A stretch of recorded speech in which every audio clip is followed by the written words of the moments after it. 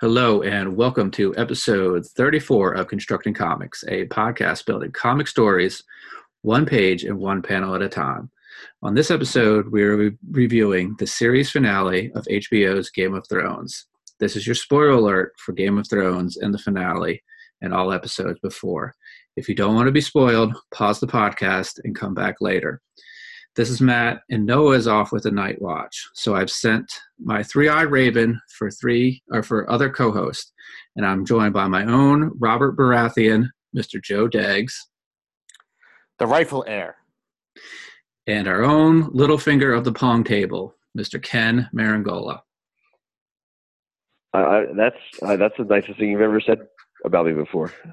You're very welcome. So, Joe, why don't you lead us off with your initial thoughts on the last episode of Game of Thrones? So, initial thoughts. I don't think it was as awful as the interweb is saying.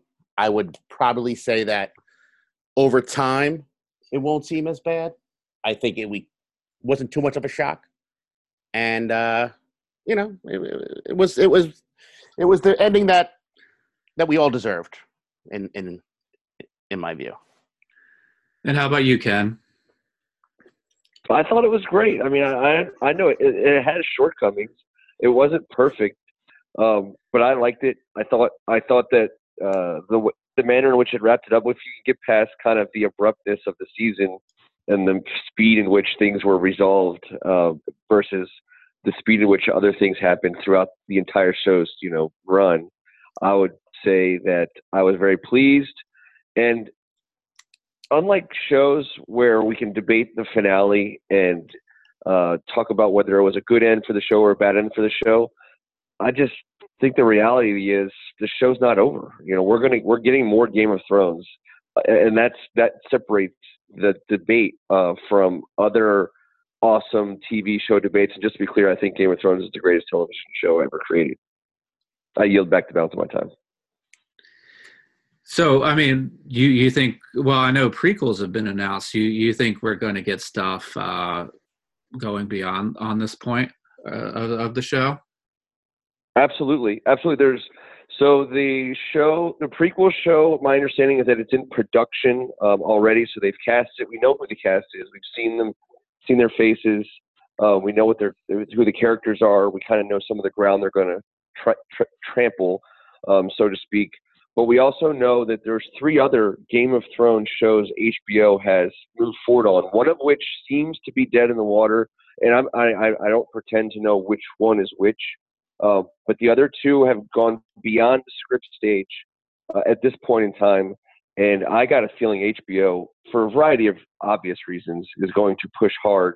But the way the show ended, I mean, we can dance around it, and I hope that we talk a lot about it. But the show ended pretty much like a season would end, kind of setting up, further plot lines and storylines. And I don't have, there's not a doubt in my body that they're going to pick up at least one of those storylines at the end of the show and move it forward. And Joe and Maddie, we're probably not even going to wait for that show much longer than we had to wait for a stupid season of the show in between seasons. So, I mean, I'm excited, and maybe I'm living in a dream world, but I think it's happening.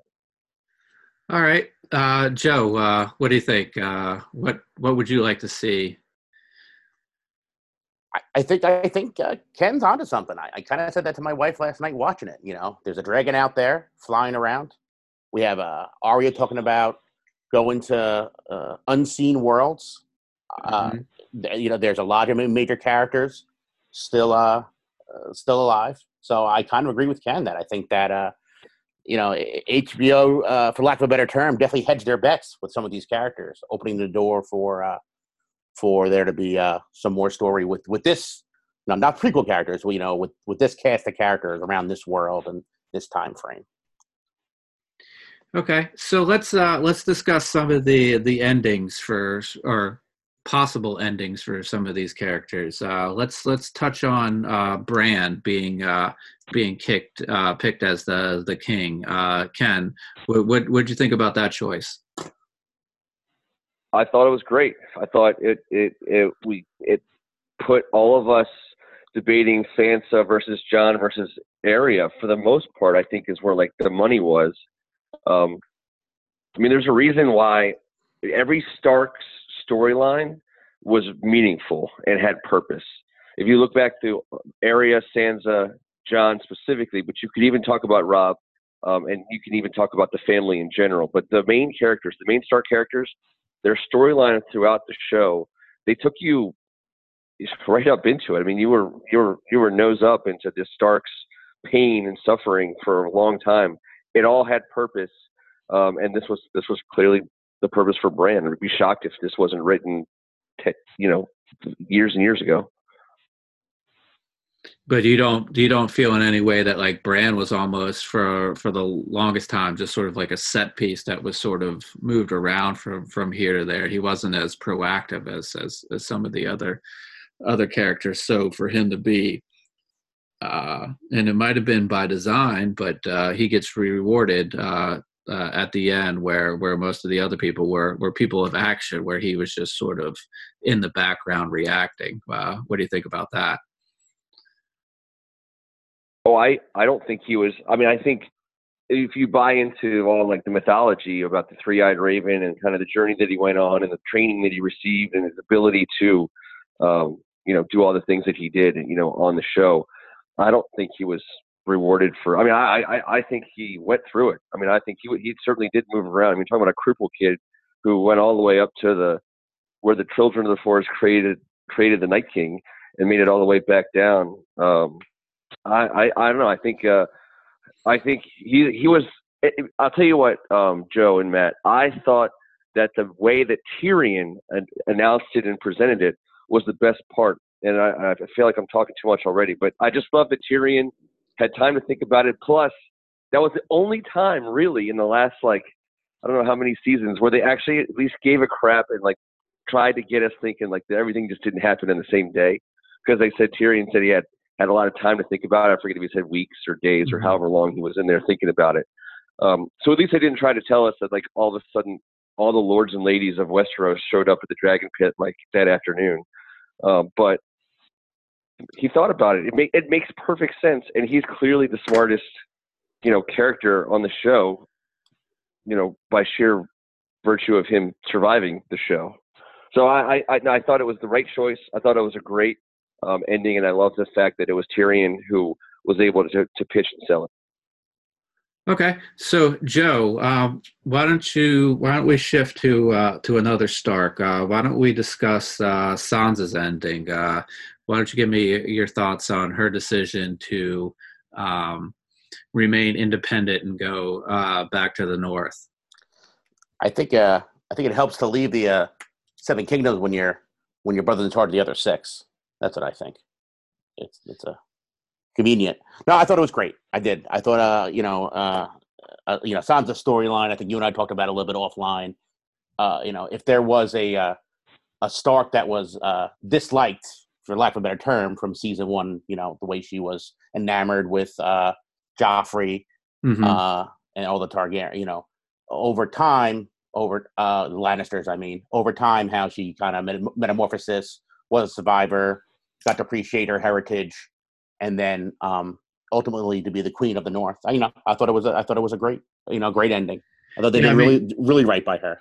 Yeah, I mean, she definitely had a rough time. She, she had three marriages, and none of them were of her choice, and none of them went very well. So for her to have a happy ending, I think was fitting.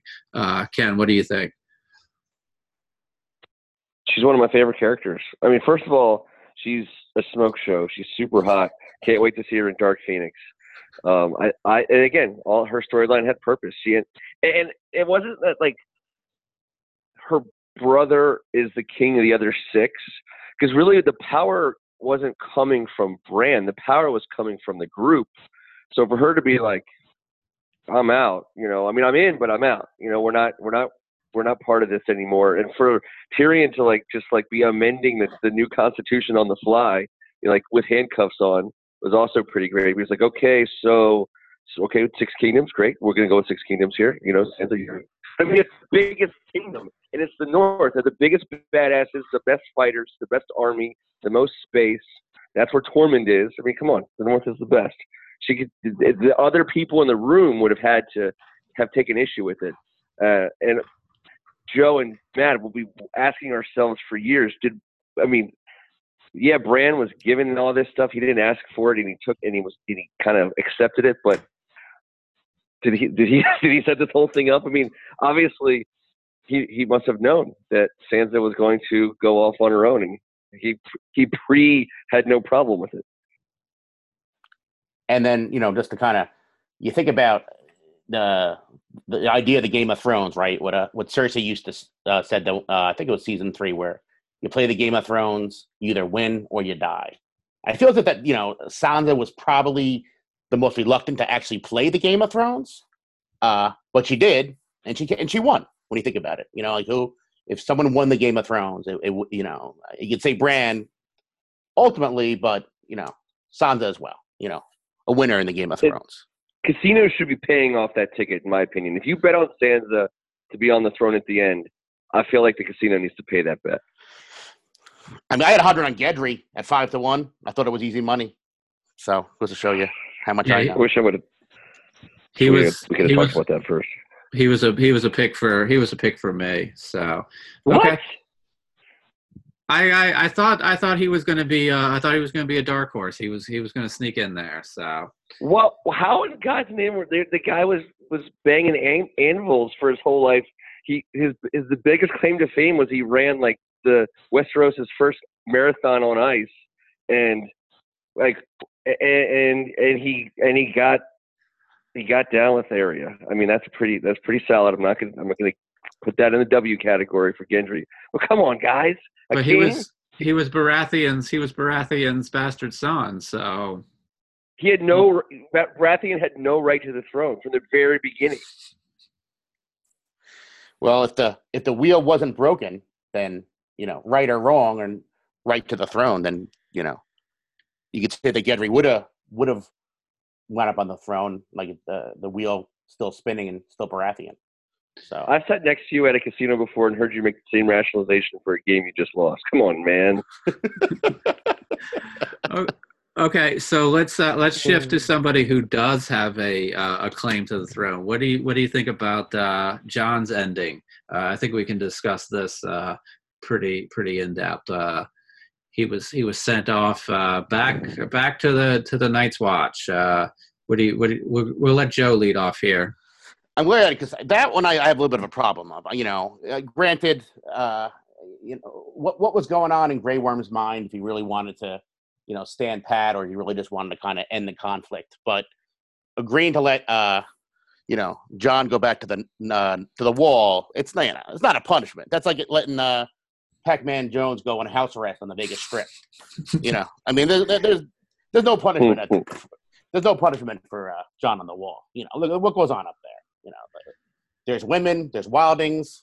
I always thought that was somewhat rushed to a point. But maybe Grey Worm knew that. But I don't really think sending Jon is too much of a punishment. Well, I mean, Grey Worm was since the episode before. Grey Worm was very upset when he lost his bay. So. But I mean, really, he had been through so much with Jon. He couldn't cut him some slack there at the end. He was still so upset with him that he couldn't let anything go. Well, I guess he didn't gut him when he found out he killed Dany, which is another story altogether, because you don't really know. You assume that Jon told him he did it because when that first happened, the first thing I thought was, wow, no one knows that he did this except for him, because the dragon, grabbed her and took her away, unless someone saw the dragon, holding her, which might be hard to do. Like, no one would really know about it. But I guess he came clean as to what he did, and then they threw him in the lockup. But part of me thinks that, the Grey Worm that they were kind of depicting, who was, super loyal, working off of anger, would have just gutted him right there. So again, all for interpretation as far as the show goes. Maybe as I talk through it, he just really Grey Worm in his heart of hearts, maybe he wanted the conflict to end too, but he wanted to kind of keep his loyalty to his oath to his queen. Ken, your thoughts? So Tyrion described it as a life sentence that made that appeased Grey Worm's wishes for Jon killing his queen. I just think this is another case of Bran knowing what's going on. Bran clearly knows Tormund and Ghost are at the wall. Tormund told Jon he was going to be at the wall, getting things ready to go further north. Last time we saw Tormund, and I just think this is Bran. He said the words, you were exactly where you're supposed to be, and I just feel like that's what Bran sent him north because that's where Jon's supposed to be. A lot of people say that throughout the show, Jon in the north. I mean, that's where he got with Ygritte. That's where he really him, Tormund, and Mance Rayder had a thing going on, and I think Jon had probably his best years or his best Jon Snowness. I think what took place north of the wall. So I just think this is Bran doing right by Jon Snow in a way that similar to what Joe was saying. It was a little sick to my stomach, kind of seeing them take that piece off the board, and Jon's not even going to be a factor for King. But at the same time, I think that's where his character is supposed to be. And having him and Tormund and Ghost together above the wall definitely felt right. Okay. And we talked about this a little bit earlier, but I think we should go back to it because we just discussed Jon Snow. So let's discuss Jon Snow's decision to take Dany out. Joe, what do you think there? I'm not gonna lie, I didn't see it coming. Again, my wife did call it. I think it was. I think it was well done. Kind of. He was faced. The face with the tough decision.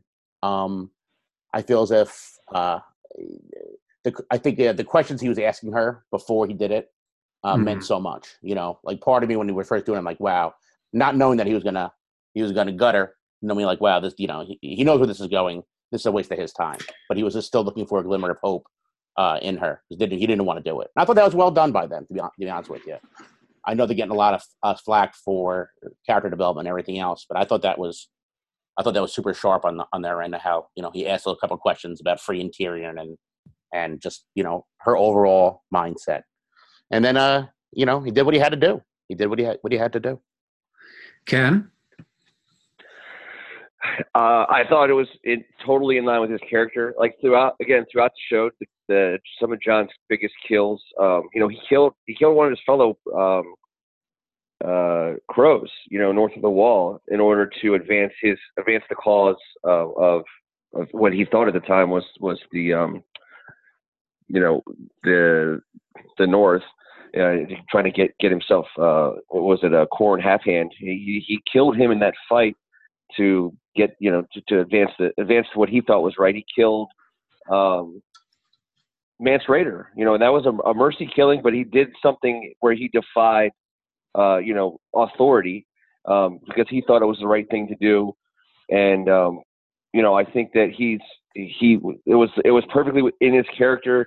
I don't think that he cared, again, because I think that also proves that he did not want to be king.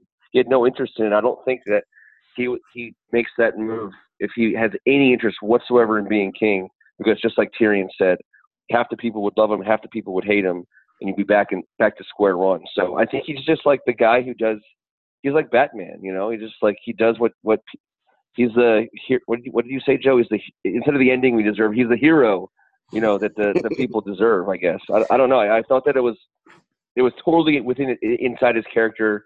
And I thought he was the right person to do it because he didn't do it to advance himself. He did it because he thought it was the right thing to do for everybody who was living. And he's always fought for the living. Very true. Okay. So after John kills Danny, the dragon comes in, and we're sort of teased for a moment that the dragon may burn John up, but then he turns and he burns the Iron Throne down. What do you think about the sort of the drama they set up there, and then the dragon letting John go? Joe, we're going to let you lead off here again. Well, I mean, it's obvious symbolism. I feel as if they kind of teed it up with the way the dragon greeted John before he walked in. So I honestly didn't think that that he was going to toast him. I thought it was okay. Maybe a little hokey. The dragon's going to burn the Iron Throne. But overall, I thought it was well done. You realize too that a lot of this does comes directly from R.R. Martin. So you wonder if that was something that he said that the dragon does in the books. That reference to the Hodor, hold the door and everything else. That was that was after the books were out, but that came right from him. So that's the one thing I did think during that scene was, the actual burning of the thrones. Was this the new writers, or did this come right from R.R. Martin's notes? Ken? I think we've been underestimating the intelligence of these dragons from the very beginning. Because that dragon it didn't just lose its mother; it lost his leader. Like, they lost the person who was given all the orders. So now basically you have a dragon who's mourning the loss of his mom and the person who gives out all the authority. He chose restraint by not eating, I guess, Jon Snow, who I was waiting for, like, the dragon to just start reporting to Jon Snow. And by the way, we keep calling him Jon Snow, and we know his real freaking name, but that's a separate issue. I'm just thinking, all I can think of is Jurassic Park, and thinking okay, there's one dragon out there, but if they get some frog DNA, maybe some turtles, can they make some more dragons? Is this dragon going to be out there banging frogs all over the place? These frogs got to be careful. If there's a nightclub with some frogs hanging out, and they see a dragon come in, they need to get to hopping. So what happens if it was somebody else other than John or Eggert who did it? I mean, that one dragon sort of smelled him when he came in, and John had ridden the other dragon. Do you think the dragon might have had a different reaction if, say, Sansa went up there and said, "Hey, I'm on a diplomatic mission to discuss some of this stuff," and then in the middle of it shanked her? Do you think the dragon would have had a different reaction if it was somebody other than Jon / Eggert Targaryen? I think they lead you to believe that, right? I don't know. I mean, because he has Targaryen in him, and that's where their loyalty lies. It's a good question. I don't know. Ken, I think I heard you say no earlier. No, I think that dragon was just a sentry. I don't think he was. I mean, I think these dragons are way smarter than we've been giving them credit for. I think it was just making sure someone was passing through. He would have let. I think the dragon would have let just about anyone. I don't think the dragon was expecting anyone to kill Daenerys. But I mean, I maybe just wouldn't have let some peasant through or something like that. I mean, I think the dragon knows who's on the good guy's side and who's on the bad guy's side. I mean, the dragon already didn't eat Tyrion in the vault in Karth. So I mean, I think the dragon has been known to show restraint. But I don't know how restrained it's going to be if he sees some frogs at the nightclub. Just saying. So I think we've covered a lot of people. And we've talked about Tyrion a little bit. But at the end, Tyrion is back to his position as Hand. So he kind of returns back to the position that he was at the beginning this season, but he's got a new council that's made up of a lot of people that we've seen before. Joe, what did you think about that first council meeting we had there with the Master of Coin? We had Sam there, and we had Bronn of the back. Is it the Blackwater? What do you think about that new group we had there? I kind of like that. I thought that was well done. I also think that kind of goes back to Ken's point about there might be some future production with this crew. Mm-hmm.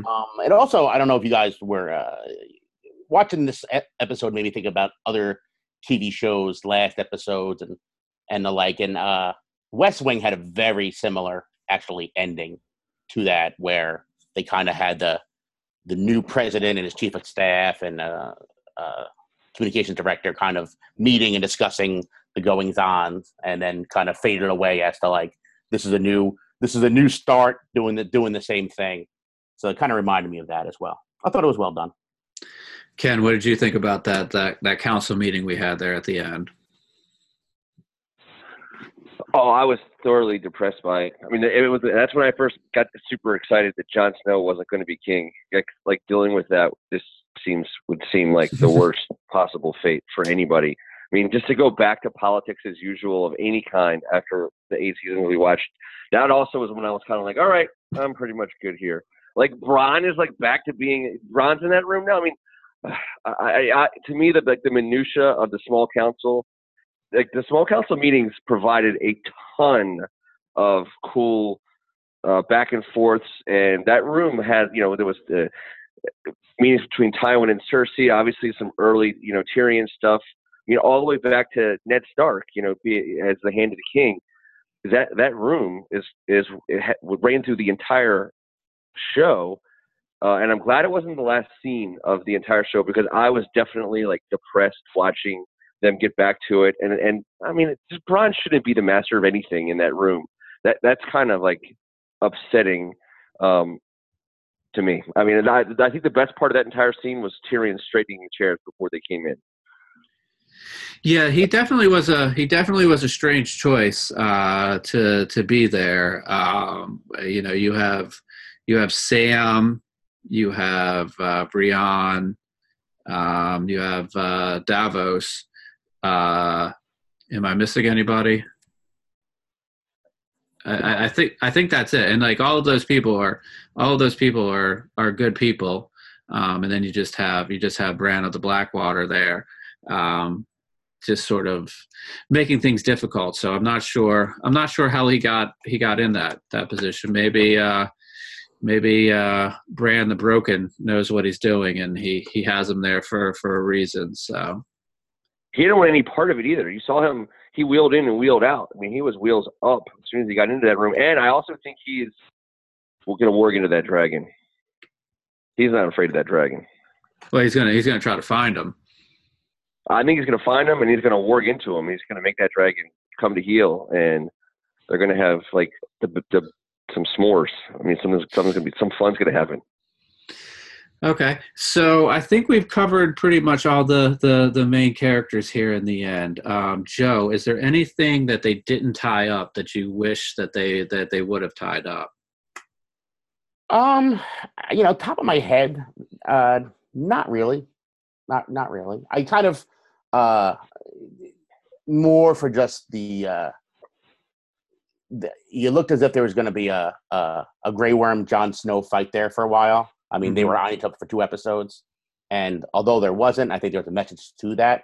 I wouldn't mind seeing those two go at it just to see, who had better chops with the weapons.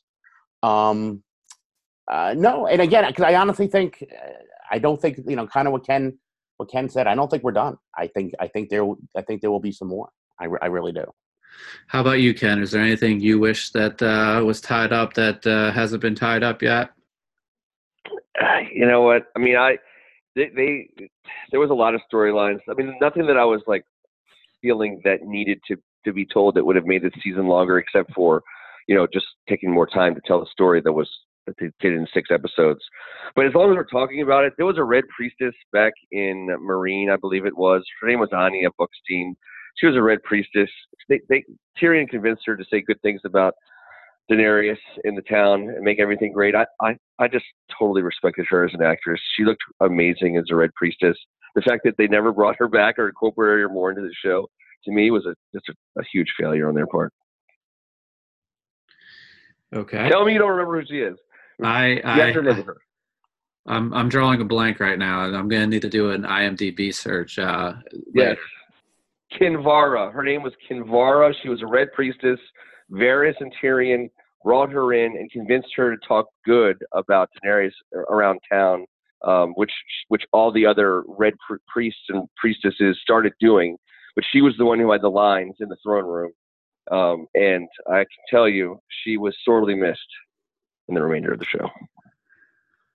Okay. Well, for me, I would say that I'm a big hero's journey storytelling, and I feel that Jon was on that hero's journey, and then was sort of just spun off of it. I think Jon should have not been.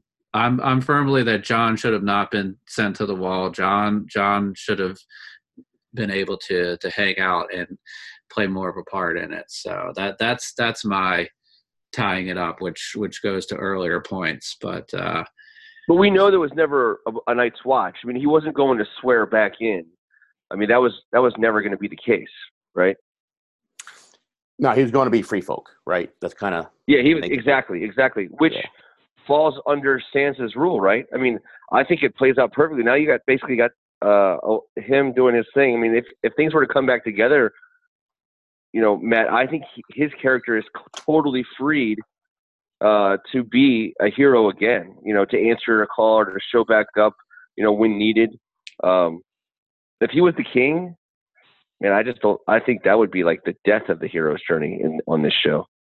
Okay, so maybe let's go back to Grey Worm. Do we think maybe this is a way for Grey Worm to save face, so he can turn to all the other Ansali and say, "Hey, I sent him off to the Night Watch," and Grey Worm knew that you know there was no such thing, and he was just going to go up there and keep moving north without a way for him to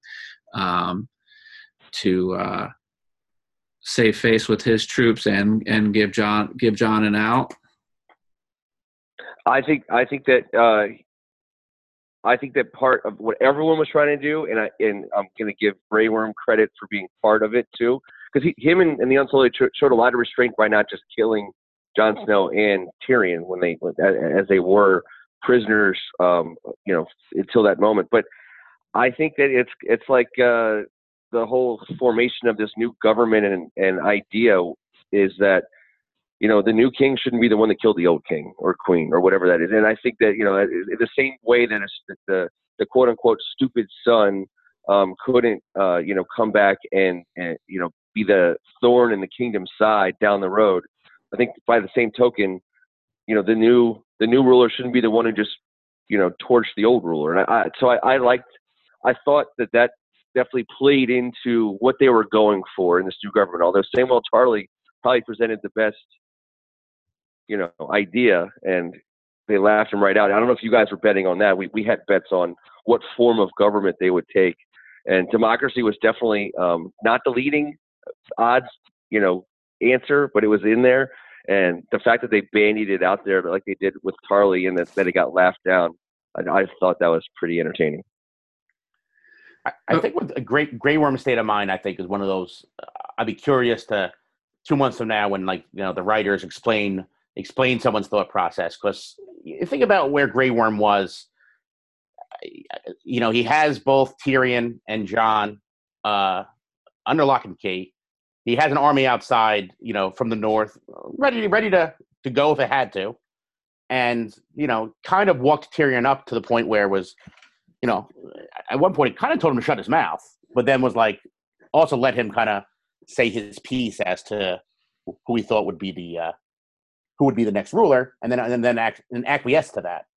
So that was somewhat, I don't want to use the word inconsistent, but I was saying just a little bit perplexing as to where Grey Worm was thinking the whole time. You know, if you give the writers the benefit of the doubt, he was just trying to save face, you know, honor his queen, but also looking to put an end to the violence and put an end to what was going on and sail on to greener pastures. I don't know.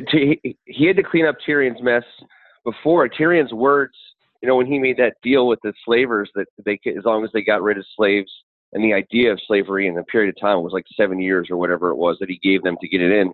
And Missandei and Grey Worm were like, wait, what? What are you talking about? They need to stop now. And Tyrion was trying to teaching them about diplomacy, and then all of a sudden, next thing you know, they're getting attacked from the sea by the slavers. And if you remember, the great Grey Worm at that point in time said something very similar. No more words out of you. We've heard enough of you talking. You've got us into this problem.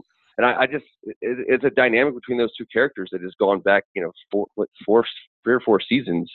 And they were all, I think that's why Davos is such a great character, because he stands up and he's like, hey, remember that battle we had? It seemed like just a week ago, because it was. We just freaking took down this whole army of the dead. Remember we all did that together, and now we're squabbling over like this throne, which we always knew was meaningless because it was completely dwarfed by the actual, real problem that this show presented from the very first episode. So I give Grey Worm a lot of credit because he showed a ton of restraint. And then what did he do? He sailed off to honor Missandei, and he took his army to defend Na. So I thought that was pretty cool. Okay, so it seems like we're all in agreement that we thought it was a good episode, and it ended or was stopped at a good point. So I'm going to let Joe chime in with his final thoughts, and then Ken, you can go after Joe. Yeah, I guess my final thoughts is I think I'm going to agree with Ken again. Up there as maybe the greatest drama TV series ever. I think the producers of Breaking Bad might have a thing or two to say about that. But overall, great experience, enjoyed it. I don't think the ending was as bad as the interweb is saying. I honestly think we're the only 3 that think that. By the way, that's another story. And I think overall, well done. I'm gonna miss the show until it's back, I guess. All right, Ken. Well, I didn't plan it this way, but I had a really tough Sunday because I did Avengers Endgame with my son. And I won't do spoilers. No Avengers spoilers, don't worry. But I did Avengers Endgame with my son in the afternoon, and then I did Game of Thrones finale at night. So just so much of my world kind of came to an end on Sunday, and I was kind of really left reeling. It's what you're hearing right now is me just kind of really getting back on my feet after all of that. I'm going to miss the show immensely. I thought that it was great. I thought that this 6 episode crap, waiting for a year and a half in between seasons, was terrible. And the whole, there was a feeling of dread right when the season started. It's like Christmas Day. You wait all year for it, and then it's here and gone, and in a flash. And I think just the showrunners were always facing that. Everyone was always going to lament the day that it was over. And I think that kind of sped it. I think that unfortunately for us, I think that had a hand in speeding its demise. But I know for a fact we're getting more Game of Thrones. And I will watch it religiously. I got it number 1 in the hood, right up there with The Wire and Breaking Bad, as Joe said. So I'm appreciative that we got it. It was a great show, and I'll watch it again. Matt, can I just ask you a question? Sure. Which spinoff show do you want to see the most? I mean, they set up 3 spinoffs at the very end. They set up John and Tormund and Ghost, buddy comedy in the North. They set up the area Black Sails, spinoff, on the water, and they set up the Sansa, the Kingdom, in the North. Those are 3 possible shows. Do you have a preference? Of the 3, I would like to see the John Tormund buddy cop in the Wild North the most. That would have the most chance for action and wildness. So, and I also want Tormund to ask John about Brienne and what she's doing down there, because now that Jaime's out of the picture, he can maybe hopefully get in Brienne's good graces. I like the way you think. I mean, I think he might be over her, Matt. His heart was broken, and he crapped his pants, and next thing you know, he's at the wall. I think we're forgetting the 4th show could be Braun's DIY brothel rebuild. So that's a winner. I'm greenlighting that immediately. Show segment. So, all right. Well, I think that's gonna wind it up. Hey, Ken, this isn't your first time on a podcast, so I'm not sure if there'll be much crossover. But why don't you tell people where they can find you online and some of your other endeavors. Absolutely. Twitter is at It's Raining Ken. First Amendment Sports on YouTube to catch all of our weekly. We do DC Sports Talk. We think DC is a great sports town. Joe might not agree, but we think DC is a great sports town. We tell that story every week, high school, college, pro. We follow it all. We talk about it all. And we broadcast live sports. Check us out. Thanks for the opportunity, Matt.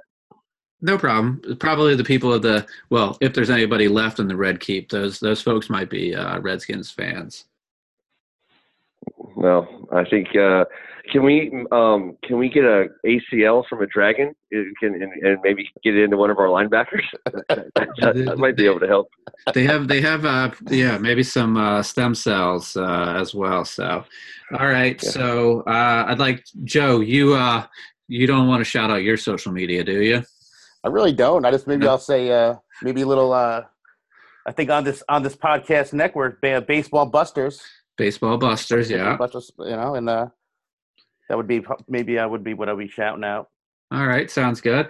All right, I'd like to thank everybody for listening, and we will be back with another episode very soon. So, Ken, why don't you say goodbye to the folks, and then we'll let Joe say his goodbyes. I appreciate you guys having me on.